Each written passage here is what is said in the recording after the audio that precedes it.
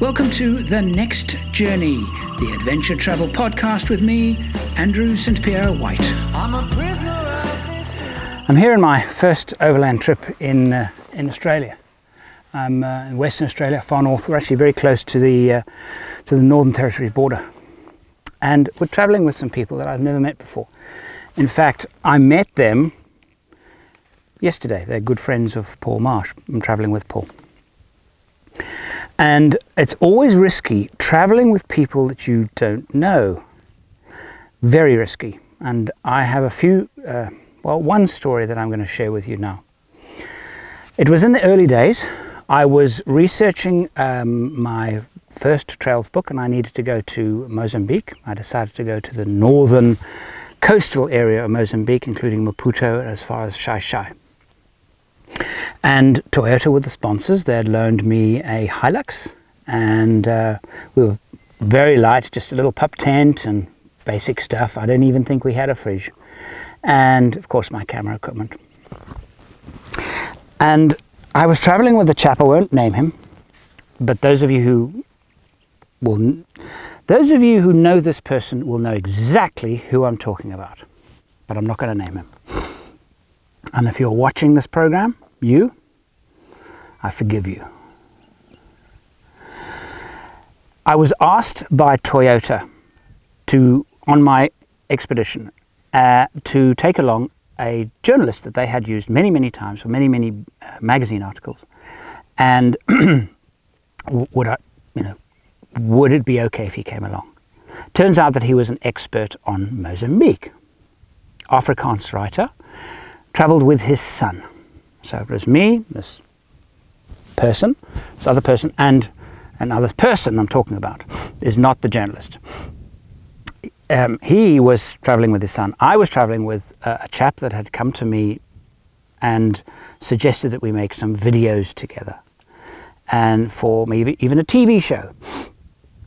And he had approached me because he had seen me on television saying, my next after books, I want to go into television and do 4x4 stuff and go to amazing places and make TV programs about them. Well, apart from an author, you're also a film producer. Any chance of us seeing this maybe in a video version or a film version in the future? Well, I'd actually thought about it. I would love to do a driving instruction course, but also conservation included, because the two go together. I'd love to do that. And he clicked onto this because he was a cameraman, and he came to on the trip with us. And difficult person to travel with. Not only him, who was in the vehicle with me, but also the other two, the journalist and his son. The journalist was an expert, supposedly, on Mozambique. Mozambique, the border post, quite tricky, lots of hassles with corruption, and he had the inside track as to how to sort this out, how to handle this kind of thing. Went through the border post, where's he gone? Can't find him anywhere. It turns out that not my passport, but the chap who was traveling with me, wasn't stamped with the correct date. This is typical. And so where was this guy to help us out, to help us through? It was a really awful border crossing, not knowing what to do. The touts come along, and some of them are really bad and they take money from you and don't show you the right process anyway and make it difficult. But anyway, we got through, and I was a little bit ticked off actually because, well, you said you were an expert in Mozambique, and I don't really need a lot of expertise in Mozambique other than this very awkward border crossing. He was no help at all. He just went through on his own. Anyway, I got through, managed to get everything sorted, and off we went. And turns out that the chap I was with snores quite a bit. And we were sharing a tent. Bad idea. Very, very bad idea. It wasn't a tiny tent. It wasn't a very, very big one, but it wasn't a tiny tent. Bad idea. At the time, I suppose I was about 35, 36 years old at the time. And at that age, you don't share tents with you just don't. The snoring was so bad, it was so horrific that I literally picked up my bedroll and walked across the campsite. To hell with malaria-carrying mosquitoes. I couldn't care. I just had to get away from this unbelievable snoring. And this went on for day after day after day. And the challenging part was really that they would kind of get together and as if they were ganging up on me. And it wasn't obviously ganging up on me, but if I suggested X, they would insist on Y. It didn't matter what it was. This is a great campsite. No, that's better. It turned out only because I would suggest. So I eventually would look at a really horrible campsite and say, I think we should camp there. And they said, no, we'll camp there, which is the better one. And then we go to that. It was that ridiculous. I got to the point where I started testing it. And I tested it. There was you came out of this beach resort, and there was a gravel road that went up and around, but there was also a kind of an off-beach type climb, very, very sandy, big holes, and quite a difficult climb. And what a great shot for Toyota, for their Hilux getting up this thing. And I thought, it's going to be quite a difficult climb, this. The obvious choice was low range third gear. It was the obvious choice of gear. For me, it would have been definitely the first one, and almost certainly the one had the best chance of getting up. And I thought, well, let's see what happens here. This could be interesting. So there was the first guy, journalist, in his Hilux, and then my companion was in our Hilux behind. And I said, on purpose, I said, low third. Low third will do it. Low third. Now, normally I just wouldn't give advice to people on how to drive their four-wheel drives. They must do it themselves. If they come to me for advice, then I'll offer it, but I don't give it away because, well, why should I? They might be better drivers than I. But this was like an experiment. And so I said, low third, low third. So, of course, low third was the one gear they didn't use. So they tried in low second, definitely too low. Not a chance, just too low. And low fourth, almost definitely too high. And high first, maybe. High second, probably too high. And they tried it in first. They tried it in second. They tried it in every gear under the sun, except low third. And they couldn't climb up. Eventually, the journalist was ramping his vehicle in low second, and the whole vehicle was bouncing up and down. The abuse. He also, the day after, I don't remember, drove it in the surf. Do you know how destructive that vehicle that is? And obviously no respect for the vehicle at all. And I don't do that. I learned that if you get a vehicle from a sponsor, you look after it. You look after it. It's not yours to trash, and you give it back. And I'm proud to say, very, very few occasions have I given a vehicle back with not so much as a mark on it. Abusing this vehicle, could not get up. No matter what he did, he could not get up. Then my companion said, don't worry, I'll give it out. I got a few shots. They weren't that good, but. And he couldn't get up. Only because they would not. So I thought, okay, well, maybe it's more difficult than I thought. Worried, I got into the Hilux, put it in low third, and just went straight up the hill without the slightest problem. And I promise you they could have got up without the slightest problem. It wasn't that they were bad drivers. They weren't bad drivers or even inexperienced drivers. They were just this strange, they would not. Anything I said, the opposite. That same chap, my companion, later went on a trip to Tanzania, and I was contacted by a group that was going to Tanzania, and who had considered this chap going with them, and actually came and asked me. And I said to them, I had a very, very bad experience with him, because he won't listen to anybody. He will, if you tell him A, he'll go do B. Just understand that, he will not listen to you. So, that's the challenge with traveling with this guy. And apparently we had a Unimog, and he was told, don't drive there, mud, don't drive there. And instantly, he just got in it apparently, turned and drove. and got so stuck. The vehicle was stuck there for a couple of weeks, I think. They had to organize a bulldozer, big money and everything, to pull it out. And that was the, so, traveling with strangers is really difficult. And eventually, after I don't know how many days, it was probably 8-10 days. I think the whole trip was meant to be about 12 days. Long before we got to our final destination at Shai Shai, I said, I've had enough of you people. I've actually had enough of you. I can't work like this. And this is it's my shoot. It's sponsored by me. My work sponsors this. And everybody else doing their own thing, yes. But the priority is, the reason that the trip exists in the first place is because of my work. And it's the same with the shoot now. The reason I'm in this part of Western Australia at this particular time with this particular goal in mind is because of my work. So it's not that everybody has to kowtow around me, but there has to be a certain respect for the fact that the priority is the creation of my videos and things, because I am the reason why this whole thing is put together. And then everybody else has their own agenda, which is, they have to have their own agenda. I can't tell them what to do, but they've just got to keep in mind that at the background of all this, the purpose of this is Andrew's project, because it's Andrew's expedition.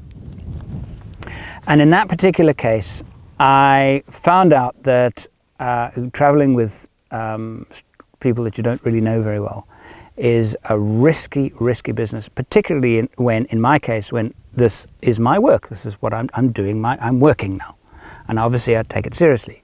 And they might be on holiday and they don't take it seriously. Why should they? They're on holiday, and that sometimes can be a clash. And when I'm traveling, Gwyn will often, if I'm traveling with Gwyn, she'll often go to the people, whether we know them or not. Actually, especially if we know them, but they've never traveled with us before on one of our shoots. And she will say to them, forgive Andrew if he gets very, very grumpy. You'll notice that when he gets grumpy, you'll notice the sun is quite close to the horizon. And that taskmaster, that sun, is not going to wait. And that period where it is settling on the horizon, that period is the most productive time of the day and vital for content gathering.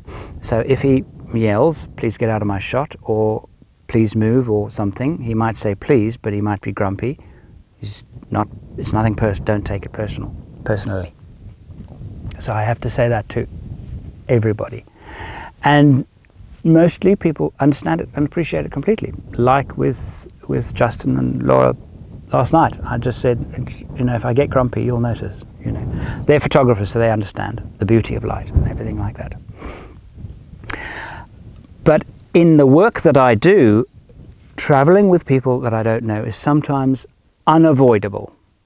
It's just unavoidable. And I'm pleased to say that it is unusual that it goes wrong. Here we are on the Canning Stock route, mid-2017. Travelling with my good friend Paul Marsh and my newly built Land Cruiser, and with some friends of his, Justin and Laura. And when the trip was, the idea of the trip was first announced, Paul said, well, I know the perfect people to come on a trip like this. They would love to come, highly experienced in bush travel in Australia. They've worked as doctors, so we've got the medical part of the trip covered. Lots of good reasons why they should come, but I'd never met them. And I thought to myself, this is quite risky because there's a lot standing on this trip. But what happens if they're awful people? Knowing Paul for some time, that kind of eliminated that. I don't think he often, okay, he's a good friend and I know him well, so that was that. But I took the chance. I thought, okay, we'll do that. But it turns out that they've been an absolute delight and an absolute asset in every respect on the trip. And funny, entertaining, extremely interesting people. And I know you'll watch this, Justin and Laura, so what? Thank you for coming on our trip, and thank you for making it even more fun than it might have been, would have been. But it brings me on to the subject of travelling with people that you don't know on trips. This one was particularly risky because it was such a long trip. We're talking 24 days on the road, and 21 of them actually in very, very rough conditions, isolated. They brought their own vehicle, their own equipment. They are still independent and could leave at any time and be on their own. So we decided that the two vehicles should be independent. And earlier on in this trip, I told you a story. It's on one of the other videos on this channel about when traveling with somebody else went horribly wrong. And I remember that very clearly. And also mentioned when telling that story that I had another one up my sleeve that was even worse. And I do, and it is even worse. It was about the same time I was researching one of my 4x4 Trails books. I believe it was my second one, so that would have been 1994-95. And there's an area in the northern province of South Africa called the Soutpansberg, north of Kruger National Park, far east. And it's an area, a mountainous area, lush, green. It was once an area characterized by massive turmoil because of a bush war. But when we went there, it was peaceful, calm, beautiful, beautiful area. And a lot of it kind of undiscovered, a lot of it not really on the tourist trail. And so we went there. We decided to go there and we organized things. But because it wasn't on the tourist trail and there was nothing really written about it, we decided that we should contact somebody who was actually running tag-along tours there and go on a tag-along tour just with him. And that sounded like a good idea. And so we called him up, and his name, and this is his real name, was Johan Klopper. Now, I'm not worried about lawsuits because Johan Klopper is one of the most common names in all of the Afrikaans nation. Typical Afrikaner man, big in stature, round-bellied, short socks, bush boots, always wears beige shirts, sometimes beige shirts with blue collars and blue pockets. If you've been to South Africa, you might know the type. If you certainly live there, you will definitely know the type. Very rough and ready, very down to earth, and generally these people are very nice to be around. And I know a lot of them, and I have a soft spot for them because they are peculiar in many, many respects, but they are nice people to be with. So, Johan Klopper, a name that will live in infamy. Andrew, bring your toothbrush. Nothing else, my friend, nothing. Just bring your toothbrush. I will sort everything. Nothing to worry about, no worries. Okay, so that's what I did. Bag of clothing, toothbrush. We were sponsored a short wheelbase, a red short wheelbase Pajero, 2.8 diesel. The earlier model, that was the model that I actually particularly liked. And but the clearance is not very good. So I thought, oh, okay, well, I hope it's not too bad. Because, you know, but I also want a story. I want a good story. I want a good route to report on and to suggest to people. So let's go. So I joined with a friend of mine, Jacques Maritz. Jacques was doing a lot of radio work at the time. He was also a travel writer. So the two of us together, armed with our toothbrushes and cameras, set off to the Soutpansberg to meet Johan Klopper. We arrived late at night. It's dark at the designated point. Excuse me, it's very early in the morning. I haven't had breakfast or even coffee yet. I wanted to shoot it now while the light was beautiful. So anyway, we arrive and there are two young people, and they're sitting around drinking, and there's no fire or anything. It's just like a bench, and we're waiting for Johan. Excuse me, Johan, is Johan going to be here? Yeah. Do you know when? No. Okay. Are there tents here? Because this is as far as we were concerned, this was the place that we were going to spend the night. Is there accommodation here? No. Okay. We sat around, just Jacques and I talking. These two were just barely compos mentis, because I think I'd been drinking a lot. And then a pickup arrives. Out comes Johan. Oh, Andrew, of course, I saw you, man. Okay. So, make yourself comfortable. I'll be right back. And he gets in the pickup and he leaves. And that was it. We didn't see him that night again. Eventually, one of the chaps, I said to him, "What's Jacques? Johan. Where is he coming back?" "I don't know." "Do you know where he's gone?" "No, he's got a girlfriend." "All right. And what's with your friend there?" He hadn't said a word. "No, he's got a girlfriend also." He's looking into his beer. "Well, we're supposed to stay here. Is there somewhere we can stay here?" "Yeah, there's a room there. Yeah, there's a room." So Jacques and I go and have a look at this room, and there's a narrow steel staircase. The glass is broken in the windows, and there are two bunk beds, like school bunk beds, steel bunk beds. And on them are two sleeping bags that have obviously been slept in, and two very grimy pillows. So we think, okay, well, we'll wait for him to come back. And we waited an hour or so and thought, okay, well, I guess this is it. So we slept, and we were, by the morning, we were covered in mosquito bites. It was an absolutely appalling night. So we got up, and now Jacques had enough. I need coffee, and where's Johan? Where's Johan? Yes, who's this idiot? And eventually Johan pitches up, as cheerful as anything. He said, "Right, let's go."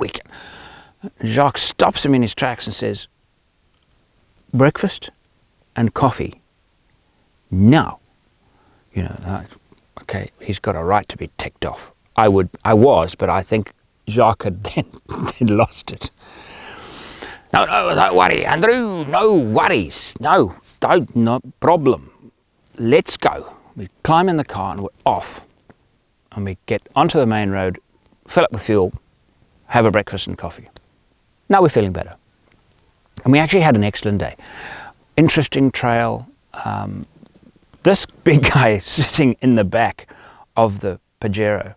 And I noticed when he got in, I expected him to have a bag or something. Or we had a bin bag, like one of black plastic bin bag with something in it. And he just kind of plopped it on the back seat next to him and squeezed into the back of this tiny little vehicle.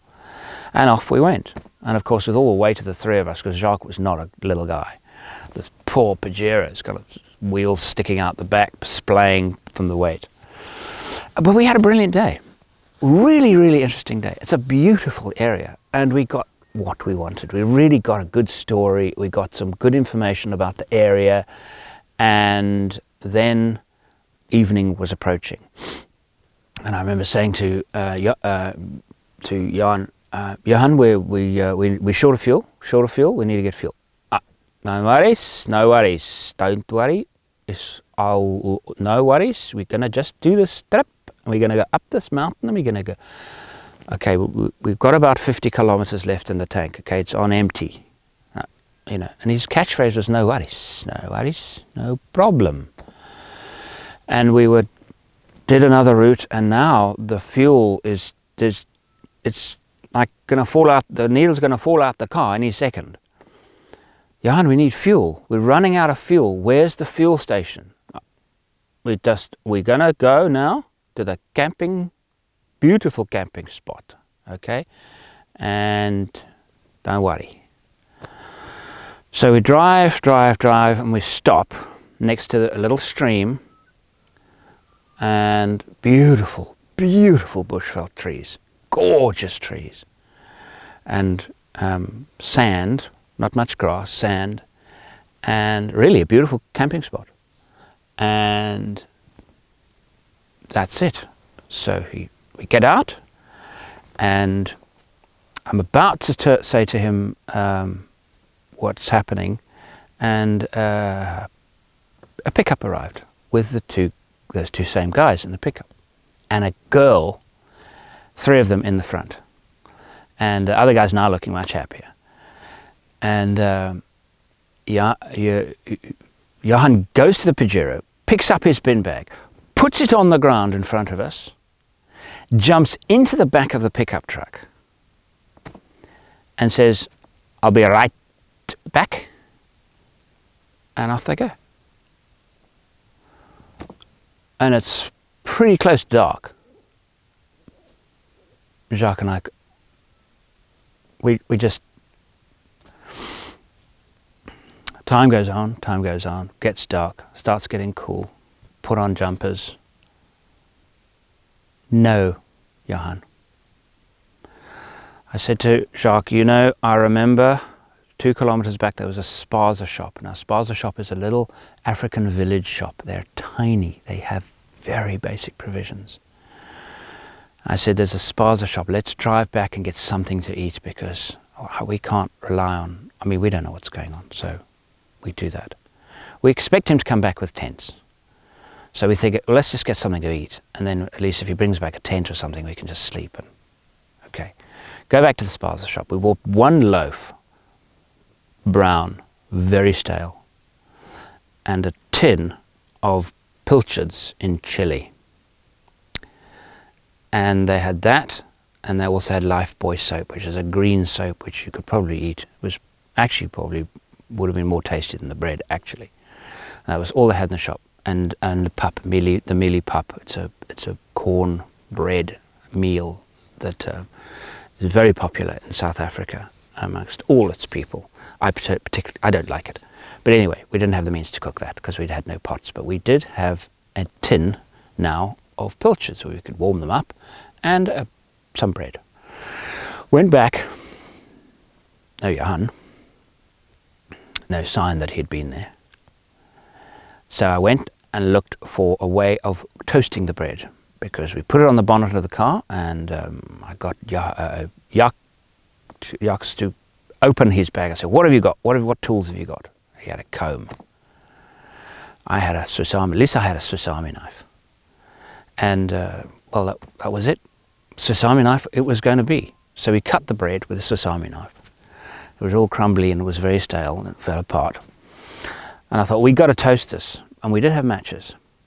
And we made a small fire, and I made like a toasting grid, a crisscrossed kind of wound toasting grid with a piece of wire that I'd found, a fencing wire that I had managed to bend and break, and then I'd wound it around and made this very rudimentary thing that you kind of hold the bread over the fire, and then you know, like this. So we at least cooked the bread to make it vaguely palatable. And the chili, the pilchards and chili was very hot. But anyway, we ate. Now time to sleep. See, we couldn't go anywhere. We had no fuel in the car. We had no map of our own. We had no means to go and sort this out. We had to stay there, because we could have driven 5 kilometers and just broken down from lack of fuel. So what do? You know, we were in a very, very ridiculous situation, actually. We opened the bag that he had dropped, and that was our camping gear, turns out. 1 blanket. 1 blanket. So Johan Klopper had thought of us. He had thought, I'll bring some camping gear for the guys. Because he left us the blanket. Why else did he leave us the blanket? I mean, it was a definite thing. He took it out, boom, this. we had a terrible night. The mosquitoes, just because there was a river nearby, there were mosquitoes. And that was a malaria area too. And I think we had malaria stuff, but I don't remember if we did. I remember we were covered in bites. Anyway, and Jacques is a big guy, and we had one blanket, so we actually slept on the dirt. The argument was, do we put the blanket on top of us or do we put the blanket underneath us? We could have slept in the car. One of us could have slept in the car, but that would have meant taking everything out and somebody sitting on watch to look out for our stuff. And anyway, that's the way. And it was a miserable, miserable night, and we were really, really angry. And of course, I wrote in the article that the Johann Klopper's tours should be avoided at all costs. He is neither organized, punctual, or hygienic. It was really, really bad. So when he came the next morning, he just arrived. "Hello, boys. How are you this morning? You okay?" And he was really right. "Hi, Andrew." I said, "Phil." I wasn't actually going to even start the discussion about what he did with us. That didn't interest me at that point. The only thing that interested me at that point was to leave and get out of there. That was all that was interested. I'd got my story, I'd got some good pictures, finished. The second night was not going to happen. The third night was not going to happen. So we're going to no, Diesel. Now, I mean, I shouted to his face, "Diesel, now!" And then as we let go, and I stopped the car, and I turned around and I said, "Johann, where are we going?" We're going to get some diesel." "Diesel?" "Yes." "Now!"